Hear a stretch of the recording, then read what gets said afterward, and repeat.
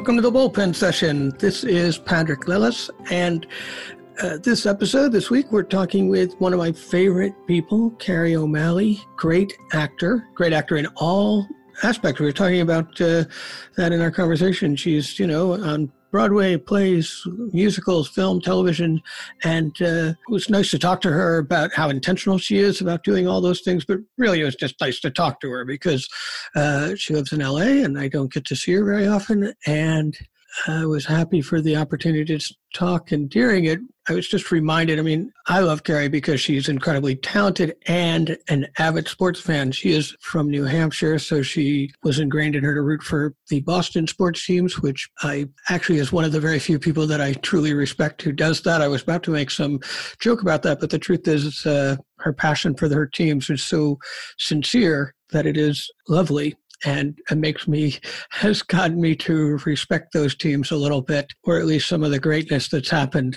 in the past decade or two. And I think we talked afterwards. I don't think a lot of that's in the conversation about Tom Brady and where that's going, but it was so great to talk to her. And the other thing that I wanted to talk to her about is she's also very serious about the business and approaches it in a very intentional way. And one of the things we talked about was financial literacy and how important that is for artists to have. And I think it's interesting because I think about it, I think artists get a bad rap around money, and I think we're amazing at managing our money because we're able to survive on, I want to say it doesn't have to be less than, it doesn't have to be not enough. What it is on is unpredictability and inconsistency, because sometimes you're on a show or you're working on something and there's a consistent paycheck, and then there's periods in between projects, and, like a lot of small businesses and freelance artists, freelance workers of all sorts. But I think we're really good at thinking about how to manage our money. And then it was interesting in the conversation with Kerry to talk about financial planning. It's part of the conversation. You're going to also talk about the revival of 1776 she's in and other things. But that part really got me because I was thinking, as a freelance artist, the pandemic's been financially challenging on the industry because people don't know what they're doing. And I will say, but for me, for the first time in 20 years, I qualified because of the pandemic insurance for unemployment, because usually I'm, like most of us freelance worker, I'm 1099, and I was thinking about what that little bit of money does, and it creates just enough space to think about the future and to make a plan, and think about a plan for when this is over and what do you want to do, and also to be strategic in thinking about how to move your career forward during this time. And I think this time is confusing because we don't know what it's going to look like. But I did think that's, I want to say something that's like really just grateful that is available, and that it took a while, and anybody online has applied for it. We'll talk about how frustrating the bureaucratic system is, but it's because tens of millions of people are out of work right now. And I'm hoping it's temporary for all of us, and I'm hoping that things change. But it was the other thing that made it possible to think about what's next is having a plan going into this when this was happening. And I was thinking it was a nice reminder, as Kerry talked about, the reality of that part of the business it is a reality. And for us to, in this pause, I'm not sure I like that phrase because I think most of us are still moving forward and working. But in the pause that is happening in the industry, is to really be strategic about how you're going to re-enter, how we're going to remake a living, how we're going to get paid for what we do and what we earn, how the early career artist is going to take that first step into an industry that's shifting its financial model, if not permanently, temporarily for certain. And I just think there's a lot of things to think about in that. And it's an opportunity, a positive opportunity for us to plan and say, what do I want to do? How do I want to go about this? How can I stabilize this so that I can continue to do it for a long time? Because that's the other thing, talking to Kerry, that I was appreciated is, you're going to do it for a long time. So you want to be able to support yourself and create a way to be able to pursue the work you want to do. So that's what that was one of the things that struck me in the conversation. Also something I'm just thinking about because I'm aware that, I don't know what's next. I know that I've watched a lot of Zoom theater, and it's starting to become more like Zoom film because it is edited and not necessarily live. And I'm not sure Well, I don't want to focus on the monetary structure, but I'm not sure how people are going to get paid to do that. But at the same time, the way we make a living is by sharing our art and sharing our art intentionally and having something to say and having something that resonates with us and that we need to communicate. And for us just to allow ourselves to take this time to think like, what do I have to say?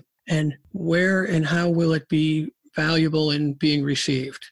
And I think, a lot of organizations are thinking strategically like right now, and I think it's a good opportunity for us to. And in doing that work, to also take the time to do the things that we love and enjoy, and I hope they come back. Some of them, like sports, talking to Kerry was also nice to just remind myself of that shared passion. And, hoping that comes back to watch, because we also need a break every now and then from the work that we do. But the conversation was great. You'll get to hear, I think, right at the beginning, Shenandoah University, which I know I've talked about before as a guest artist, that they did an all-female version of 1776. And Kerry is in the Broadway-bound revival of 1776.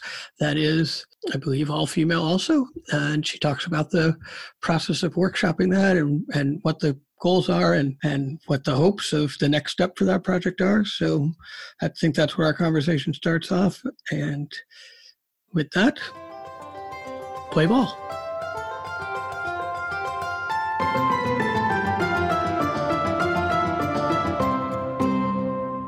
One of the questions was, how is it to rehearse a musical on Zoom? How did that workshop work? Well, it was mostly table work and research and like dramaturgy stuff. We weren't actually rehearsing. We read through the show, which is challenging on Zoom because, in a good Zoom meeting, everybody's muted and you only unmute your microphone when you're speaking. And then it's challenging because people are at home. Not everybody has an office or a room that they can set aside for rehearsal. People have children, people have spouses they're living with, so there's the sound issue. So you want people muted, but then sometimes you're doing your scene and you're going like, and people are like, unmute yourself, unmute yourself. So that's not ideal.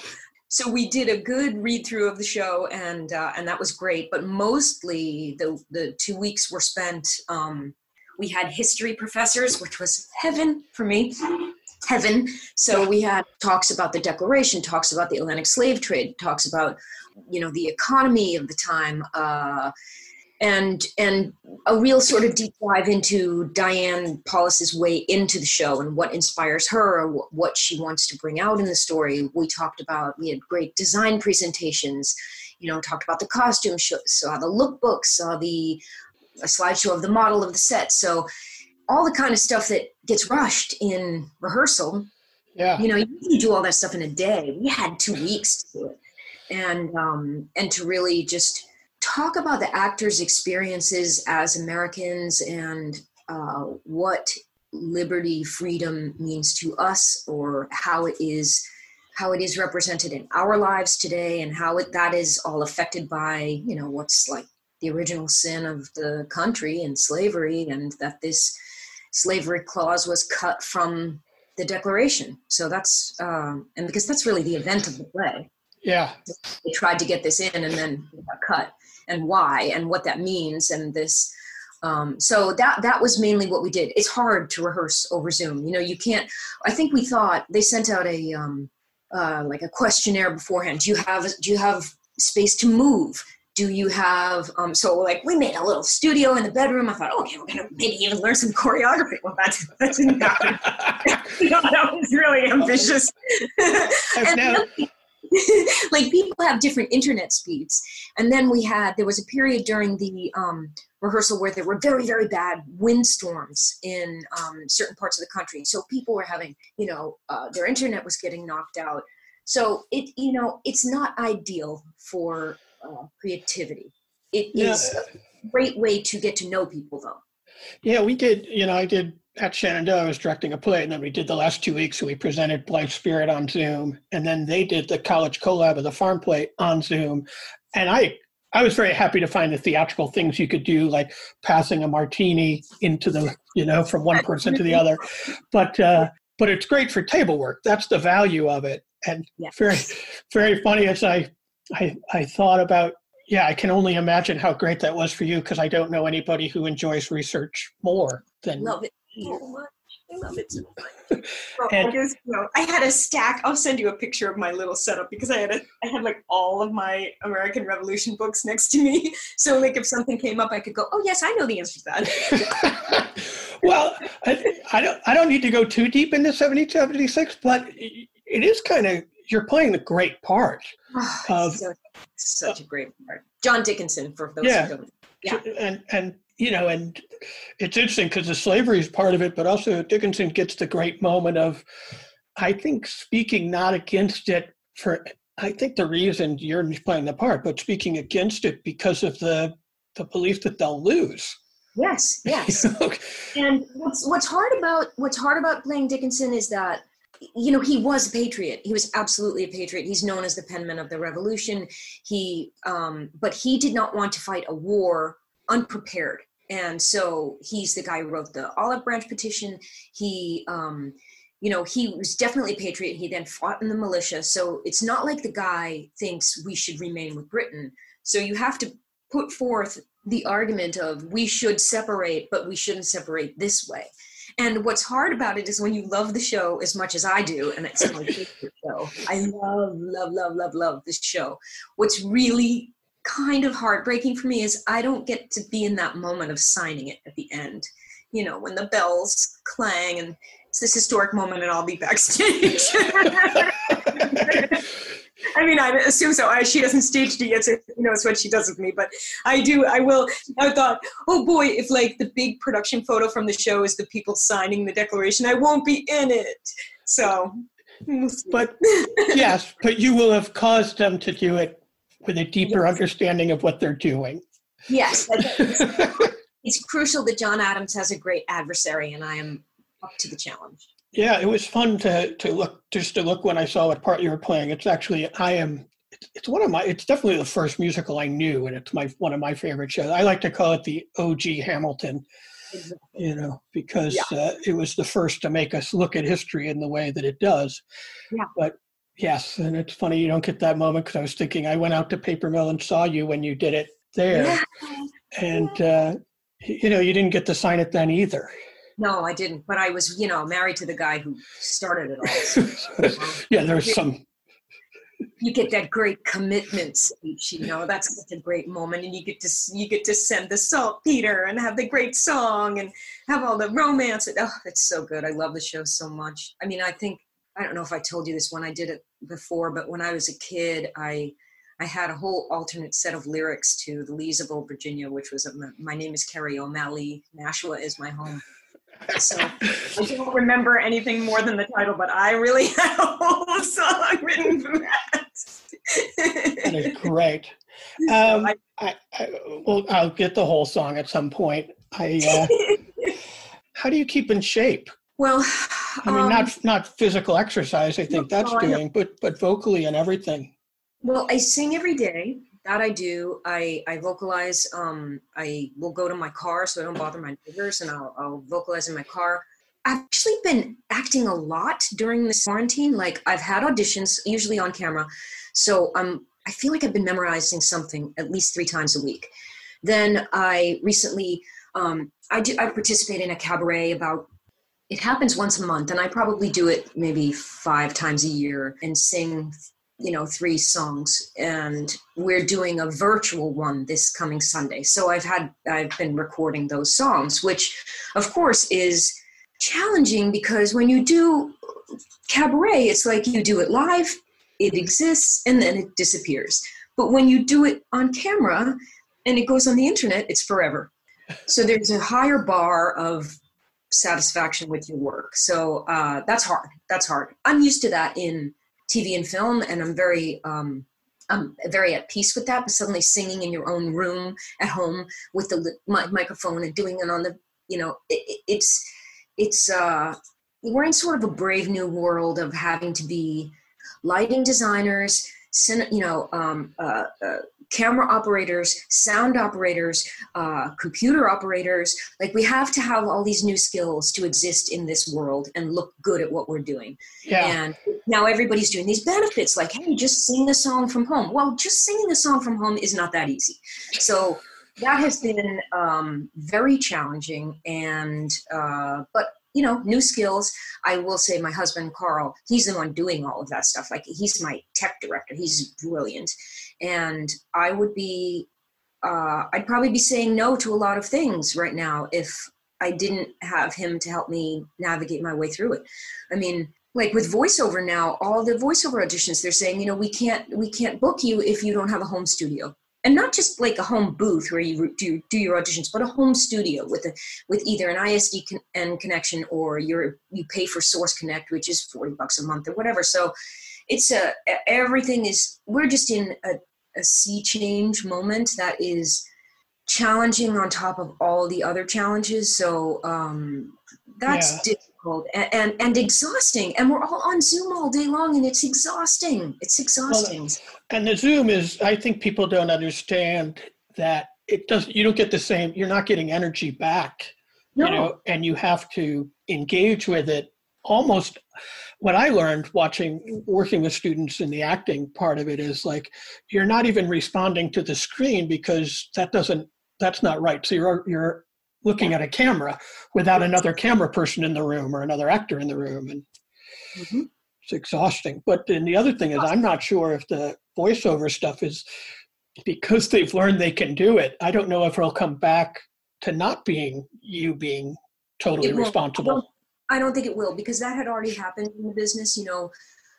When I was living in New York, I left New York in 2012. And when I was living in New York, we had already gone through the change of going to audition mostly at our agents in their booth versus going to casting directors.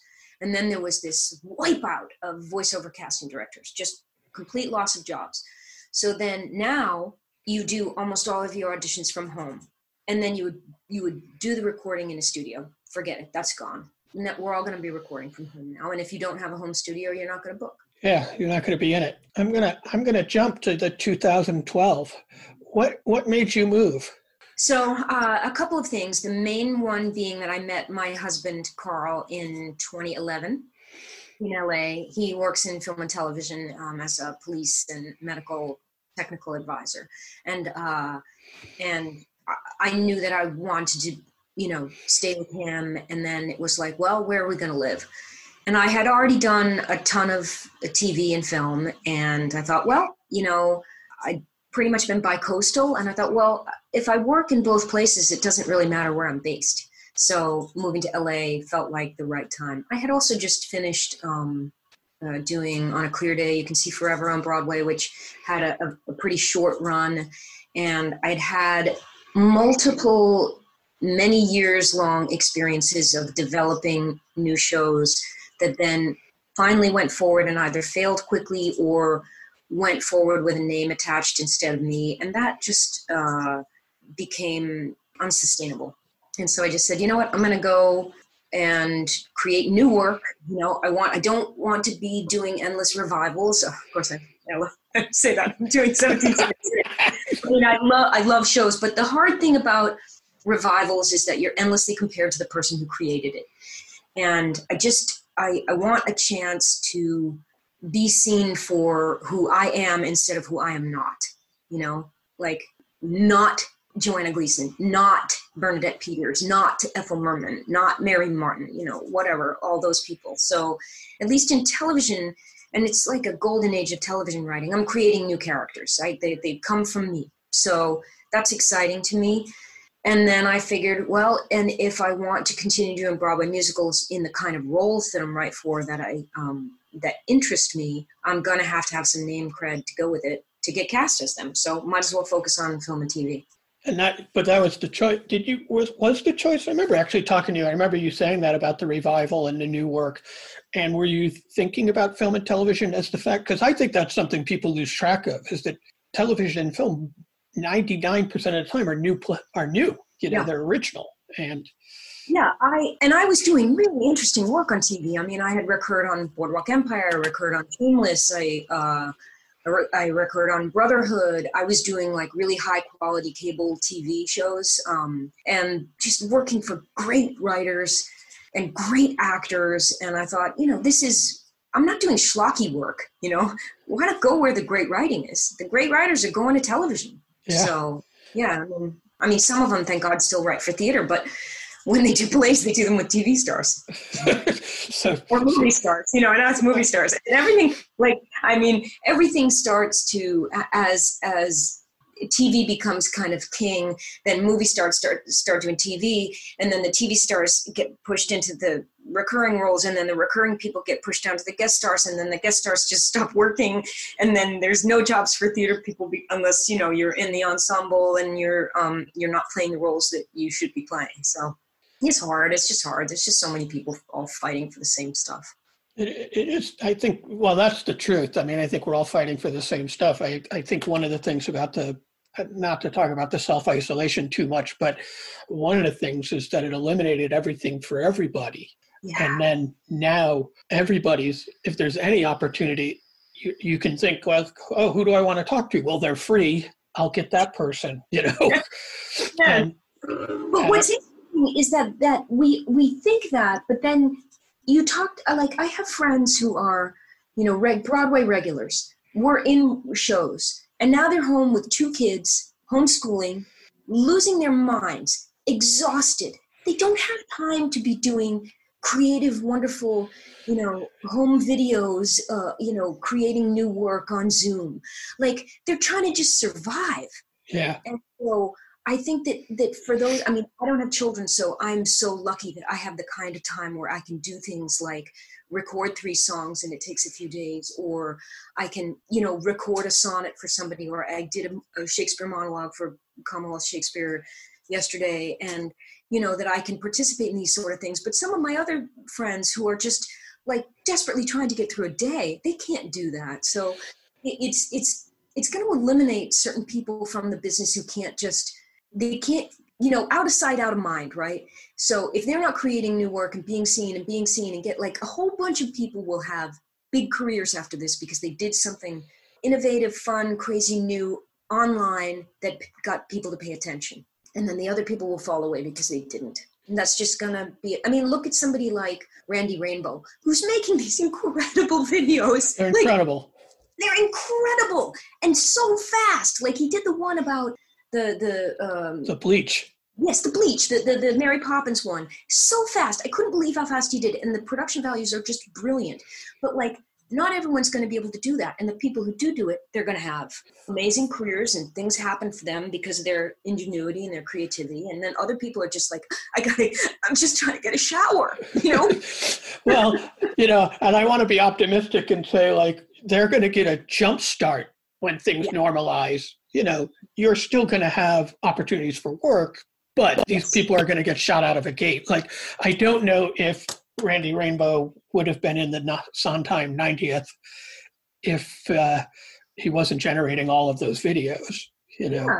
Yeah. And casting directors will tell you, you know, they're getting instructions from above to, you know, get people who have social media followers, get people with a big Instagram following, get people with social media cred, you know.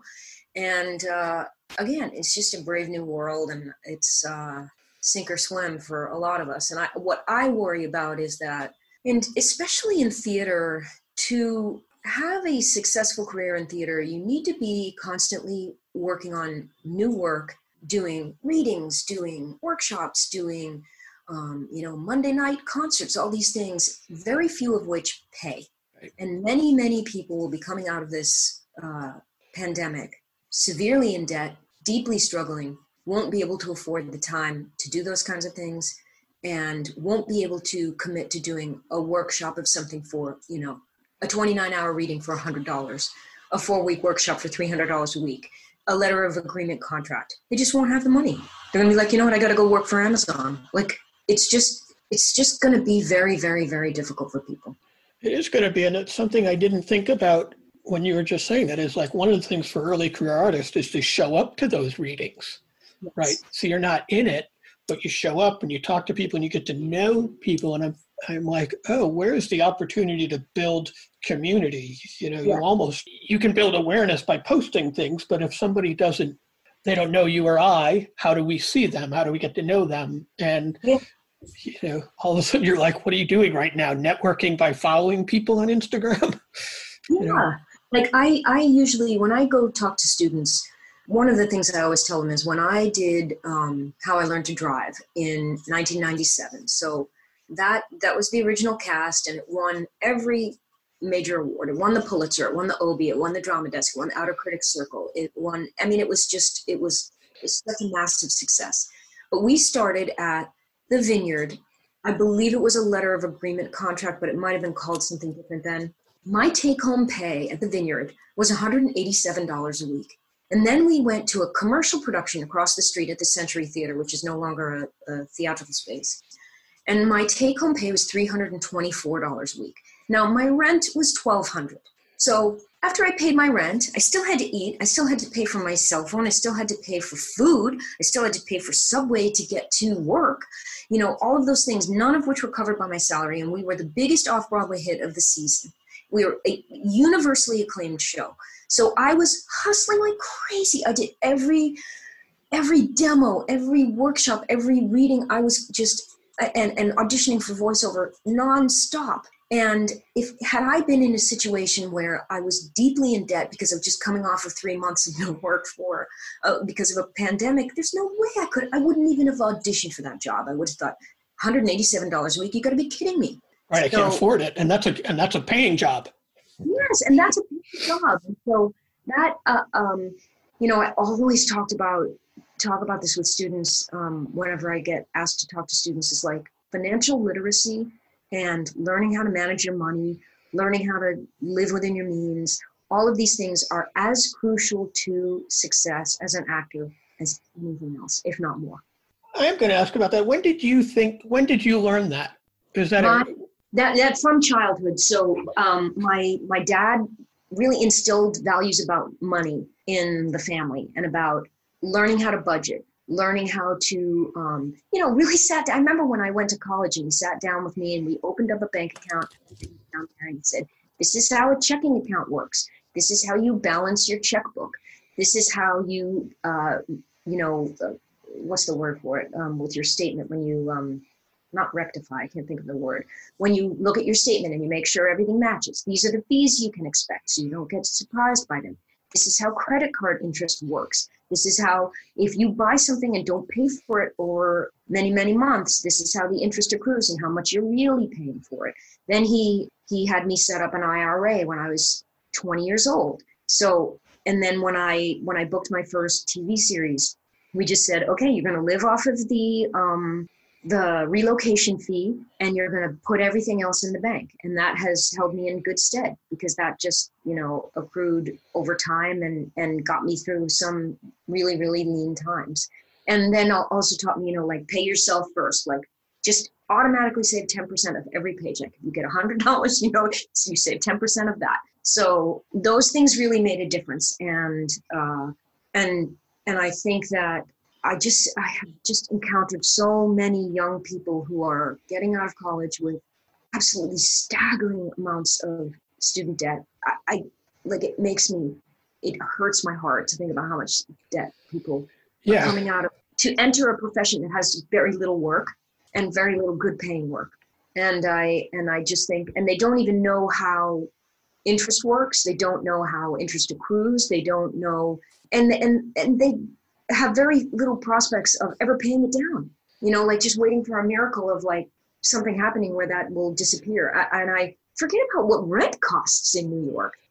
Just living, it's just crazy. So I don't know. If I were running a college program, I think that it's just as important to take a stagecraft class and acting and voice and movement. It's also just as important to teach people financial literacy, just basic financial literacy.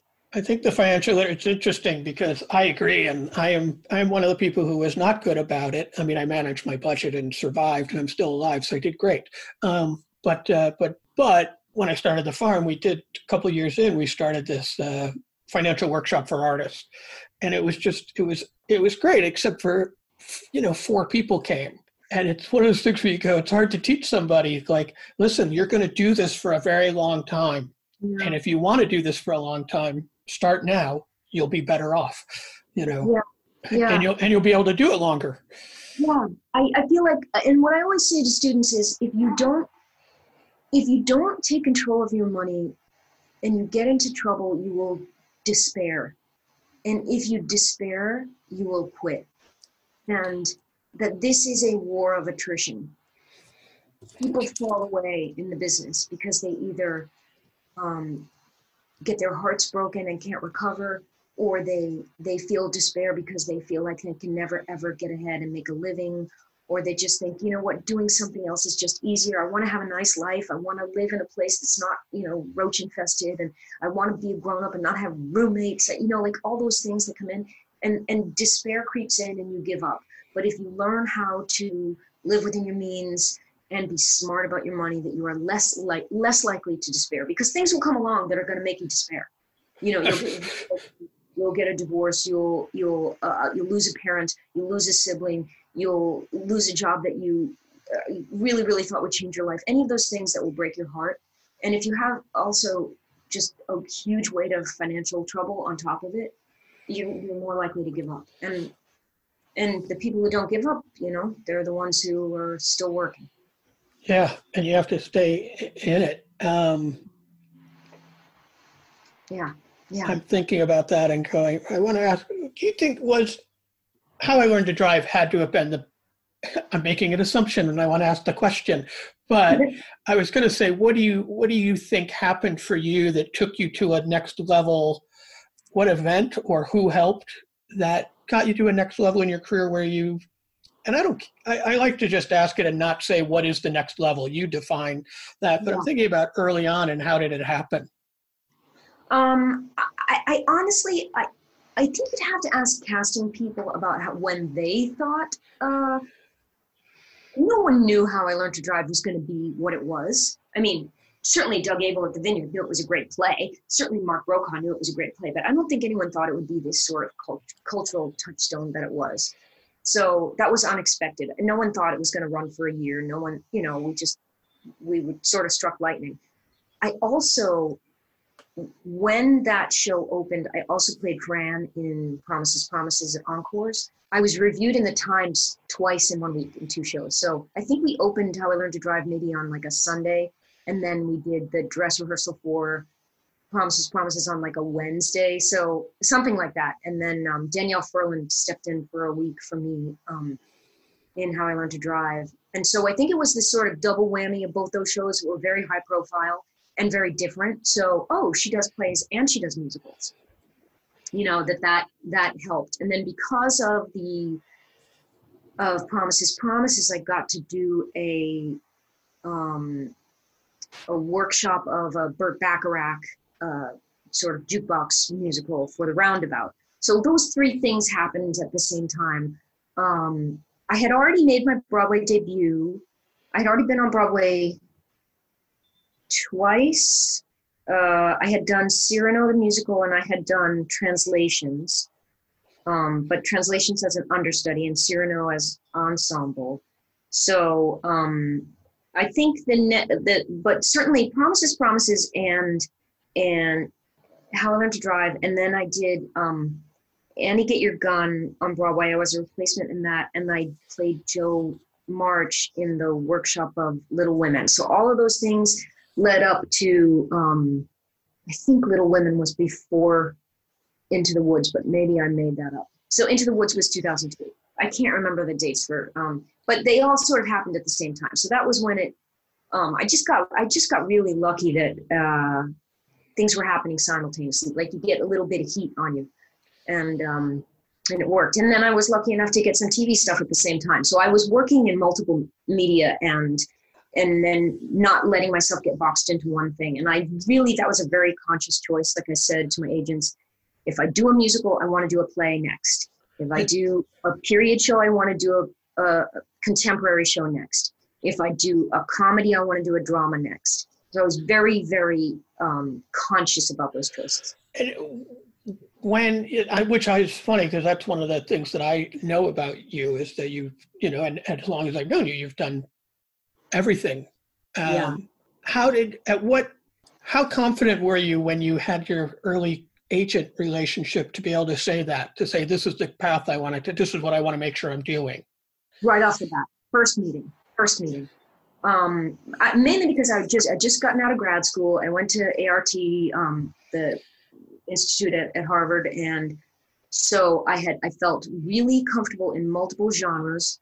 We had done, I had done Greek drama, I had done Moliere, I had done contemporary, and I sang, and I was very comfortable with Shakespeare. I was comfortable, I just felt like I was full of confidence and like exuberance and feeling fluency in multiple genres. The only thing I felt like I don't do well is I don't really dance. I don't dance. I can dance enough to be the lead, and like, you sing the song and people dance around you and you do a few steps. That's my version. I dance well enough to be a lead, but not well enough to be in the chorus. So, but the roles I want to play generally are not in big dance shows. So that's, fine. Otherwise I would have maybe put more time into it. But I felt really, I'd had great undergraduate training. I went to Duke, and then 2 years of grad school where I felt like I got to like shed a little bit of the look of training. Like I got to feel sort of more comfortable in my skills, let the training sort of not show as much. And then I just felt like ready and raring and like I can do everything. I don't think that anymore. Like now I'll read things and I'll say, that's not for me. That's not my wheelhouse. I feel like I have a much more circumscribed wheelhouse than I did when I was in my 20s. And so, but that's good. I think that's a strength. Yeah. Why? It's so funny. I'm not surprised you went to ART. I mean, I knew that, but what motivated that? Because it is not something that I think of when I'm going to do Into the Woods on Broadway. Oh, I should go to, at the time when you went to ART, I wouldn't have thought that. Now I would think that. Now I would think you'd do an exciting production of 1776 if you went to ART. Yeah. But I wouldn't have thought that then. Well, of course, ART is different from when I went there. Diane Paulus's ART is very different from Robert Brustein's ART. So I went there because of Robert Brustein, and Robert Brustein had been my teacher's teacher. So I was learning directing under Jody McAuliffe. She was the Yale drama grad. And we read a lot of Brustein's stuff. So I started to get into a real deep dive of Robert Brustein's criticism and his aesthetic, was very inspired by that. And I said, I want to go where he is. And the idea of ART at the time, it was a rotating rep company. So they had a company, and you could see them in a different show 3 different times a week. So it was just an incredible place to be, because you could watch somebody, again, do Shaw one night, Shakespeare the next night, and then Pinter the next night. And watching these actors shapeshift was just so, it was the greatest kind of training you could see, because you just saw how they were thrown into a new thing and just had to adapt.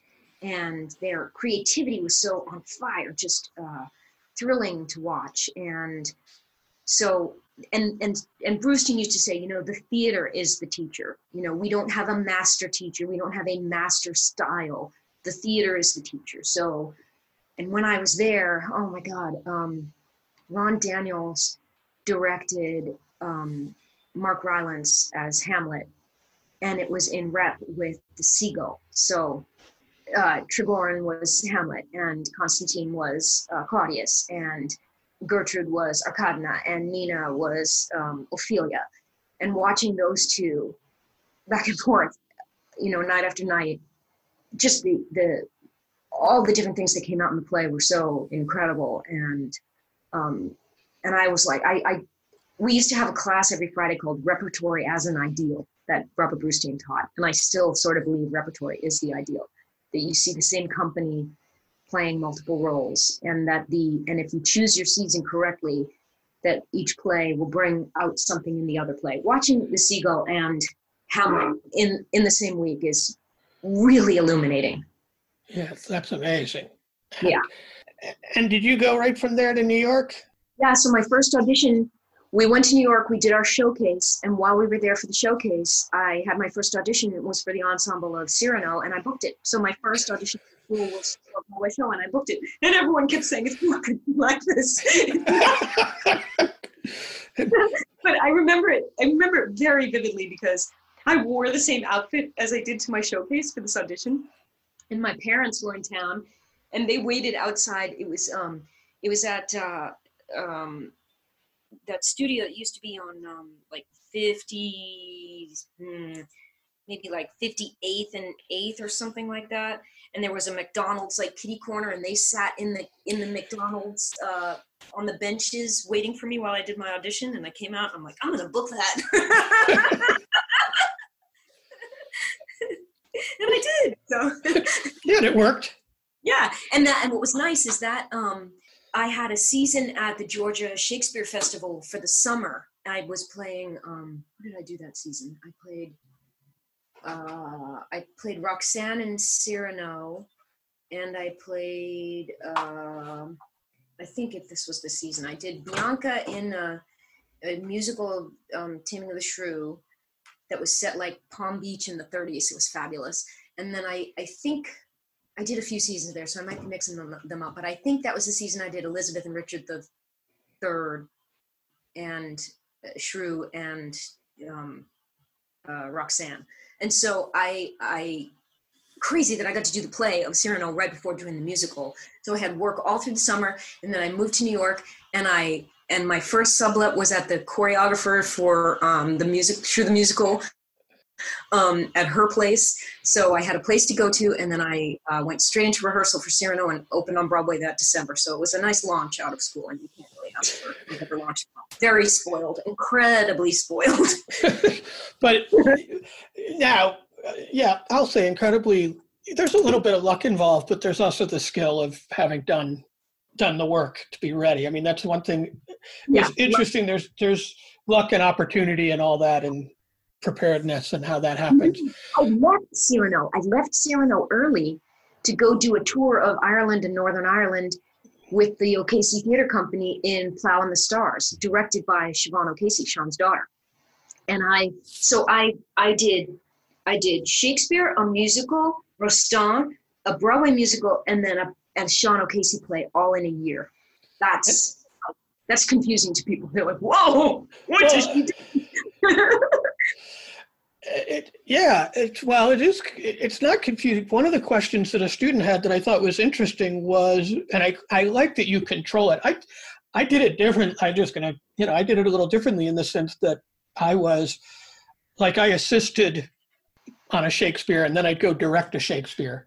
I'd assist a new play, and then I'd go direct a new play. I assisted on a musical, direct a musical, and immediately, what did I learn? Find an opportunity to apply, as opposed to keep the variety going, but the same idea, and wanting to do everything. And one of the things I asked a couple of the students just to send me questions because otherwise we'd talk baseball the whole time, and I know, right? I thought I should keep it on the topic. But one of them was, how do you now, at this point it's different because I think you're more established than the first year you came out, boom. But how do you navigate auditioning and when there's not a pandemic and managing being able to do something like 1776, a long run, and staying active in other things? It was, the choice to do 1776 was actually extremely difficult because at the time, it was a 1.5 year commitment. Obviously that's changed now because, ART was canceled, the Amundsen was canceled. I'm assuming that the tour part will be, if not canceled, different. And then we can hope that we go to Broadway at this point, but none of us knows what's going to happen. None of us knows when it's going to be safe to go back to mass groupings of people. So, but at the time when I was offered the job, it was a very, very difficult decision to make because it is a severe pay cut from television work. And even though it's a very long job, it takes me away from my home. So I have to cover 2 rents, and then it asks a very large sacrifice of my husband, because if he comes with me, then he can't do his work. And if he doesn't come with me, then it's very tough on us. And, we have 2 cars, we have an apartment, we have it's a long time away from home. So I was leaning toward not doing it. And then, some people will say you should like throw a ball in the air when you're making the decision. And if you're okay with the ball dropping, then you've made the right decision. And if your heart goes, I gotta catch it, then you've got to do it. And I was not prepared to see someone else play that part. I just thought it's my favorite show. I have to do it. I have to make this work. So it was tough because television is where I make my living, and theater is almost at this point it's a luxury to get to do theater. And you would think that a year and a half of work is like, oh my God, that's amazing, but it's not. It's not. It's regional theater. It's a CETA tour, and then it's another regional theater on Broadway at regional pay. So it's a hard gig to do a long time. Yeah, it's different if you're 25.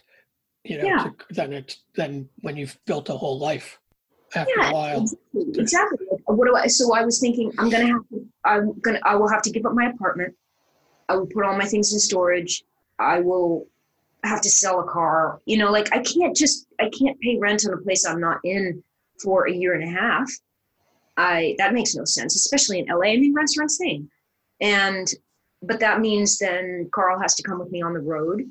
Being on the road is no fun. When you're young and have no stuff, it's fine. But when you've like accumulated a lifetime of stuff, like where do I put all my books? I was literally at a chart of what it was going to cost me to store everything.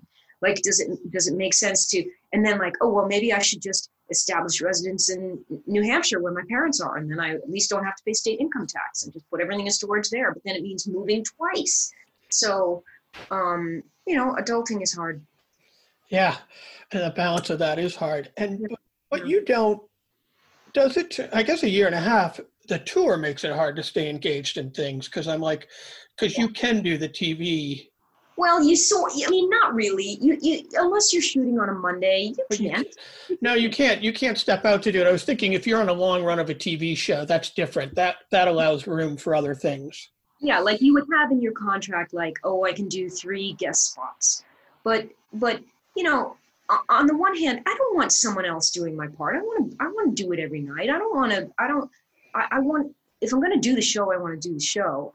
And then I also feel like you get into this mindset of like, you're chasing some dragon of like, oh, if I could just book a TV show while I'm doing this. Like, you got to be committed to the job you're doing. So many people will take a tour because they'll think, oh, well, we're going to sit down for 3 months in LA and I can get some ins on TV. And it's like, you can't do TV while you're doing the show. What do you mean you're going to get ins on TV? You don't have an out to do an episode. So how are you going to do that? That's just a pipe dream. Or you think, oh, people are going to come see the show. They're going to see me in it. And they're going to offer me all sorts of TV work. And I'm like, that happens so rarely. So rarely. You just got to do the show because you want to do the show. Yeah, and I think that's good. I'm glad. When it was funny because I think about the balancing. I think the thing that you talked about strategically what job to take, when to take it, keep the variety going, is probably the healthiest way to keep a diverse career building. Yeah. But I would hope, as somebody who directs, that anybody who takes the job wants that job. That's not like to get something else. Like there's that saying, like be here now. Like just commit to being in this room, doing this play right now. Not thinking this is a stepping stone to something else, because not only does everyone in the room know that, but everyone in the audience knows that too. They can sense when you're not really present. They can sense when you're like going cross-eyed from watching your own performance, like, to see if it's going to get you on TV. It seems a pipe dream to me. If you want to do TV, focus on doing TV. Yeah, you're good. And now that you've been doing it, Mike, it's so funny because that shot out of the cannon from ART is so clear. But one of the questions I have, and you talked about maybe your range thinking about your wheelhouse being different now, is what do you think you carry with you today that you didn't carry with you when you started? That's an interesting question. I have a stronger sense of what I want to do and what I don't want to do, and what kind of challenges I'm willing to take on and what kind of challenges I'm not willing to take on. Like I have a greater sense of that's not a story I'm interested in telling, or that's not a story that I think the world needs. Like, I am less, I mean, I never really wanted to play victims.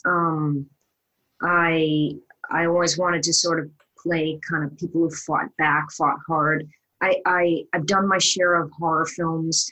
But I don't want to do gore. I don't want to do, being in a thriller is different than being in something like, I don't want to do a, Human Centipede. You know what I mean? And I think I have a greater sense of, maybe I guess I've always had that, but just a greater sense of my own personal dignity and what I'm willing to have recorded forever for posterity and for what my name attached to.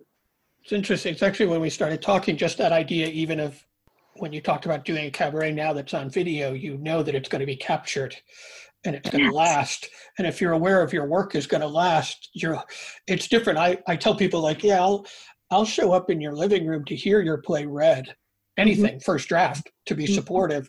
But if I'm going to work on it, I got to care and I got to want to do it. Yes. And I feel like,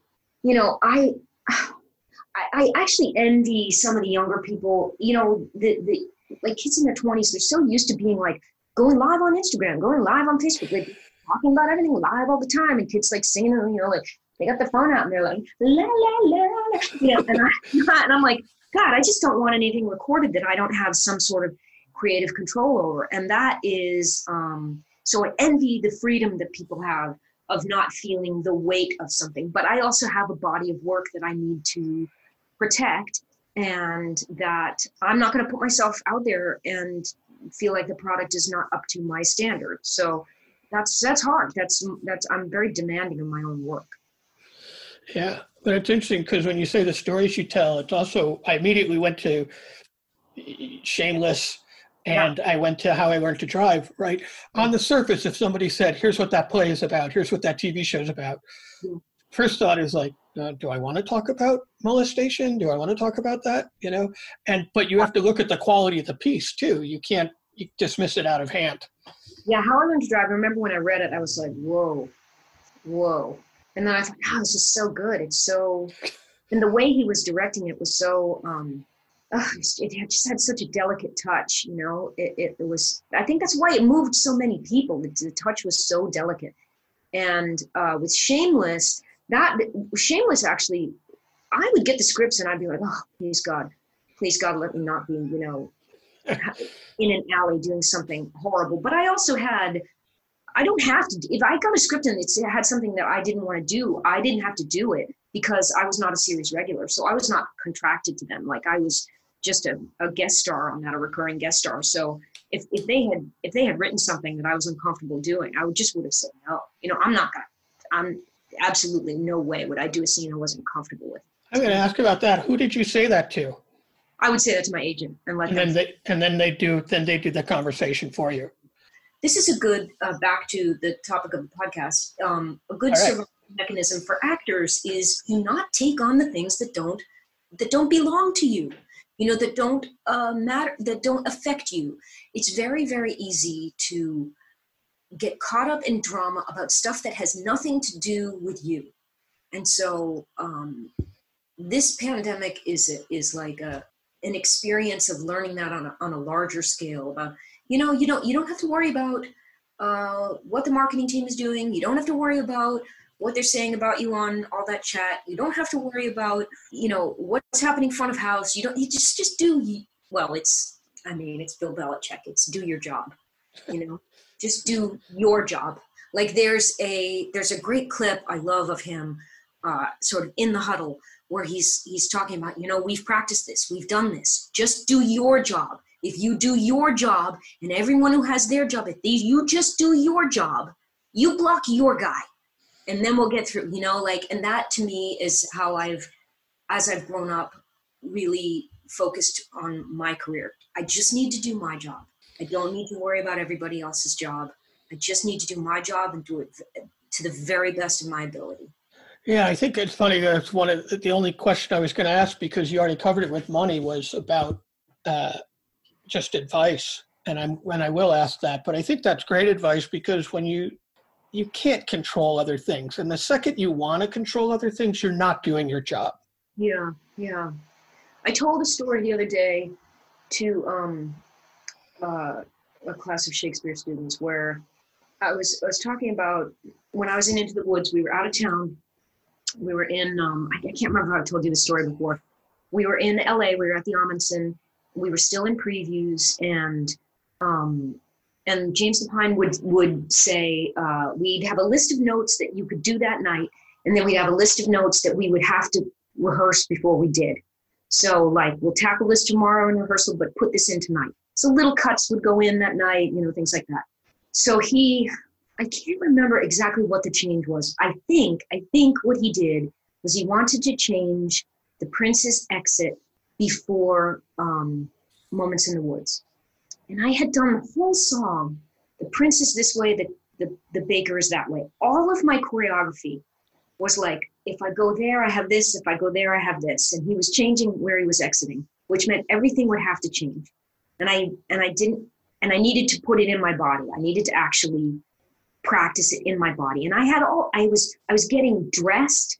So I had like, when do I put on the coat? When do I pull the laces on the and everything was timed to music too, right? You're trying to like emphasize a beat on pulling the corset string on that and getting the sleeve on it, grabbing the scarf. There was just a lot of stuff. So I said, oh, please don't do that tonight. I can't, I have to rehearse that. And then that night, Greg Edelman walked off the opposite direction. And I just watched him, and I was just like, what are you doing? What are you doing? What are you doing? Okay, so I'm like, and I literally, I think I was like, what was that? Angriest line reading you've ever heard of The Baker's Wife. Okay, so then I'm starting, and I'm really trying to work on the fly. Well, somehow, and I'm in a rage, because I'm like, why did you do that? I asked you not to do that. I specifically said don't do that. Like, please don't do that. And James had said, yes, okay, we'll do that tomorrow. We're not going to do that. So oh my God. So somehow I got off track in the song. I was suddenly, I don't even remember what happened, but I was like suddenly doing the second verse words in the first verse.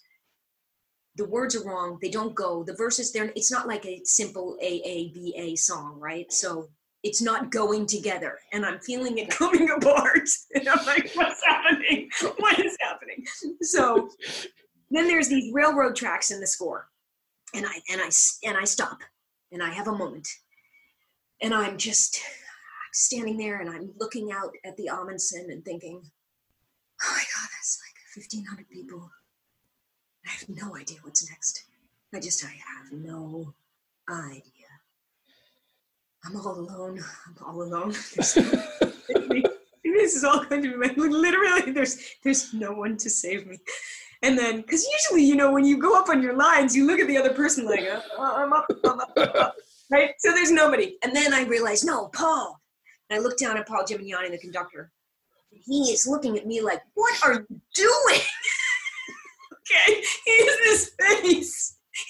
this face that it's like, I have no idea what you're doing. Okay, so he mouths something, and I can't figure out what he's mouthing. And I sort of looked at him like, what? And he mouths it again. And then I literally have this moment of saying, just trust Paul. Trust Paul. So I say, it's these woods, right? And we're back in. Okay, so and then my body remembered everything, and then I exited after the song. And Greg Edelman was in the wings going, "Oh my God, I'm so sorry. Okay, so and what was funny is a friend had actually been at the show that night and said. And knew the song, so knew something had gone wrong, but said that the person they were with said, oh my God, that moment when she was like, I don't know what to do. I don't know. It was such a profound moment for The Baker's Wife. So anyway, that's a very, very long story. The point of my story is that I was in a rage. and you cannot create from rage.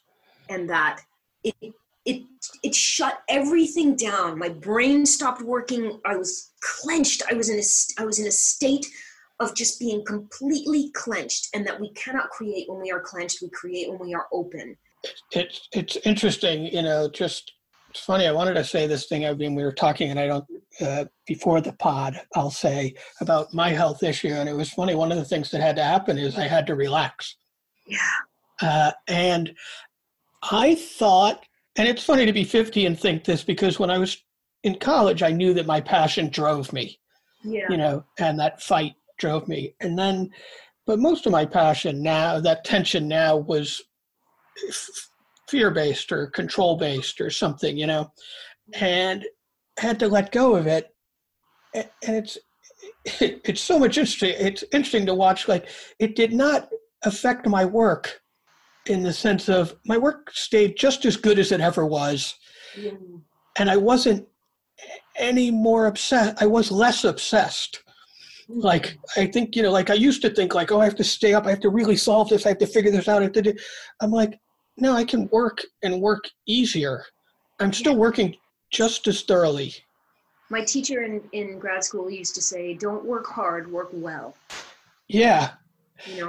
And I can feel not feel the difference. I don't want to say I wasn't working well before, but I was working well and hard.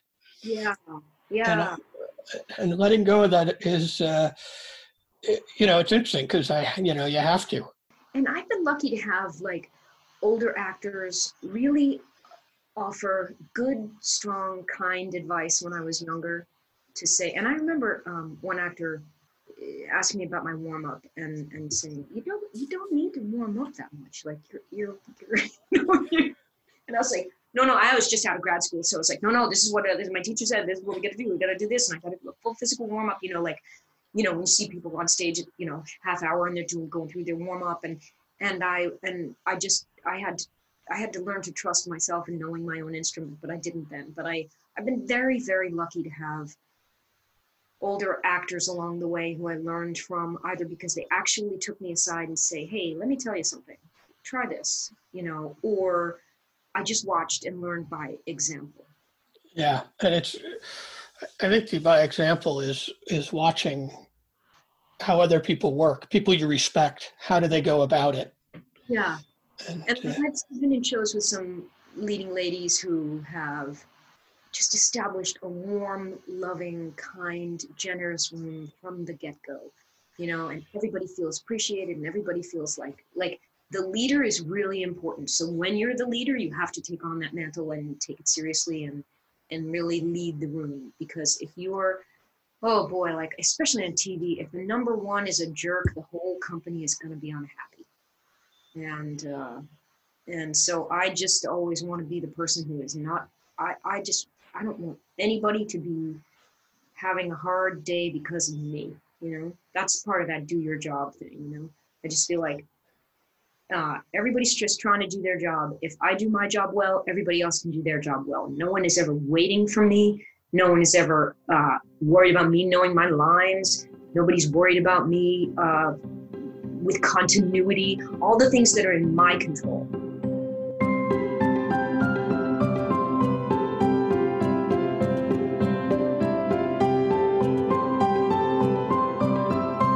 She is great. Thank you, Kerry. Thank you for the conversation. I stopped recording right at that part, and right after that, I asked her, because she is an avid Tom Brady fan, and I asked her if she was going to be able to root for him, and we actually had a very great conversation about her concern for Gronk coming back and not wanting him to get hurt and hoping that he's okay.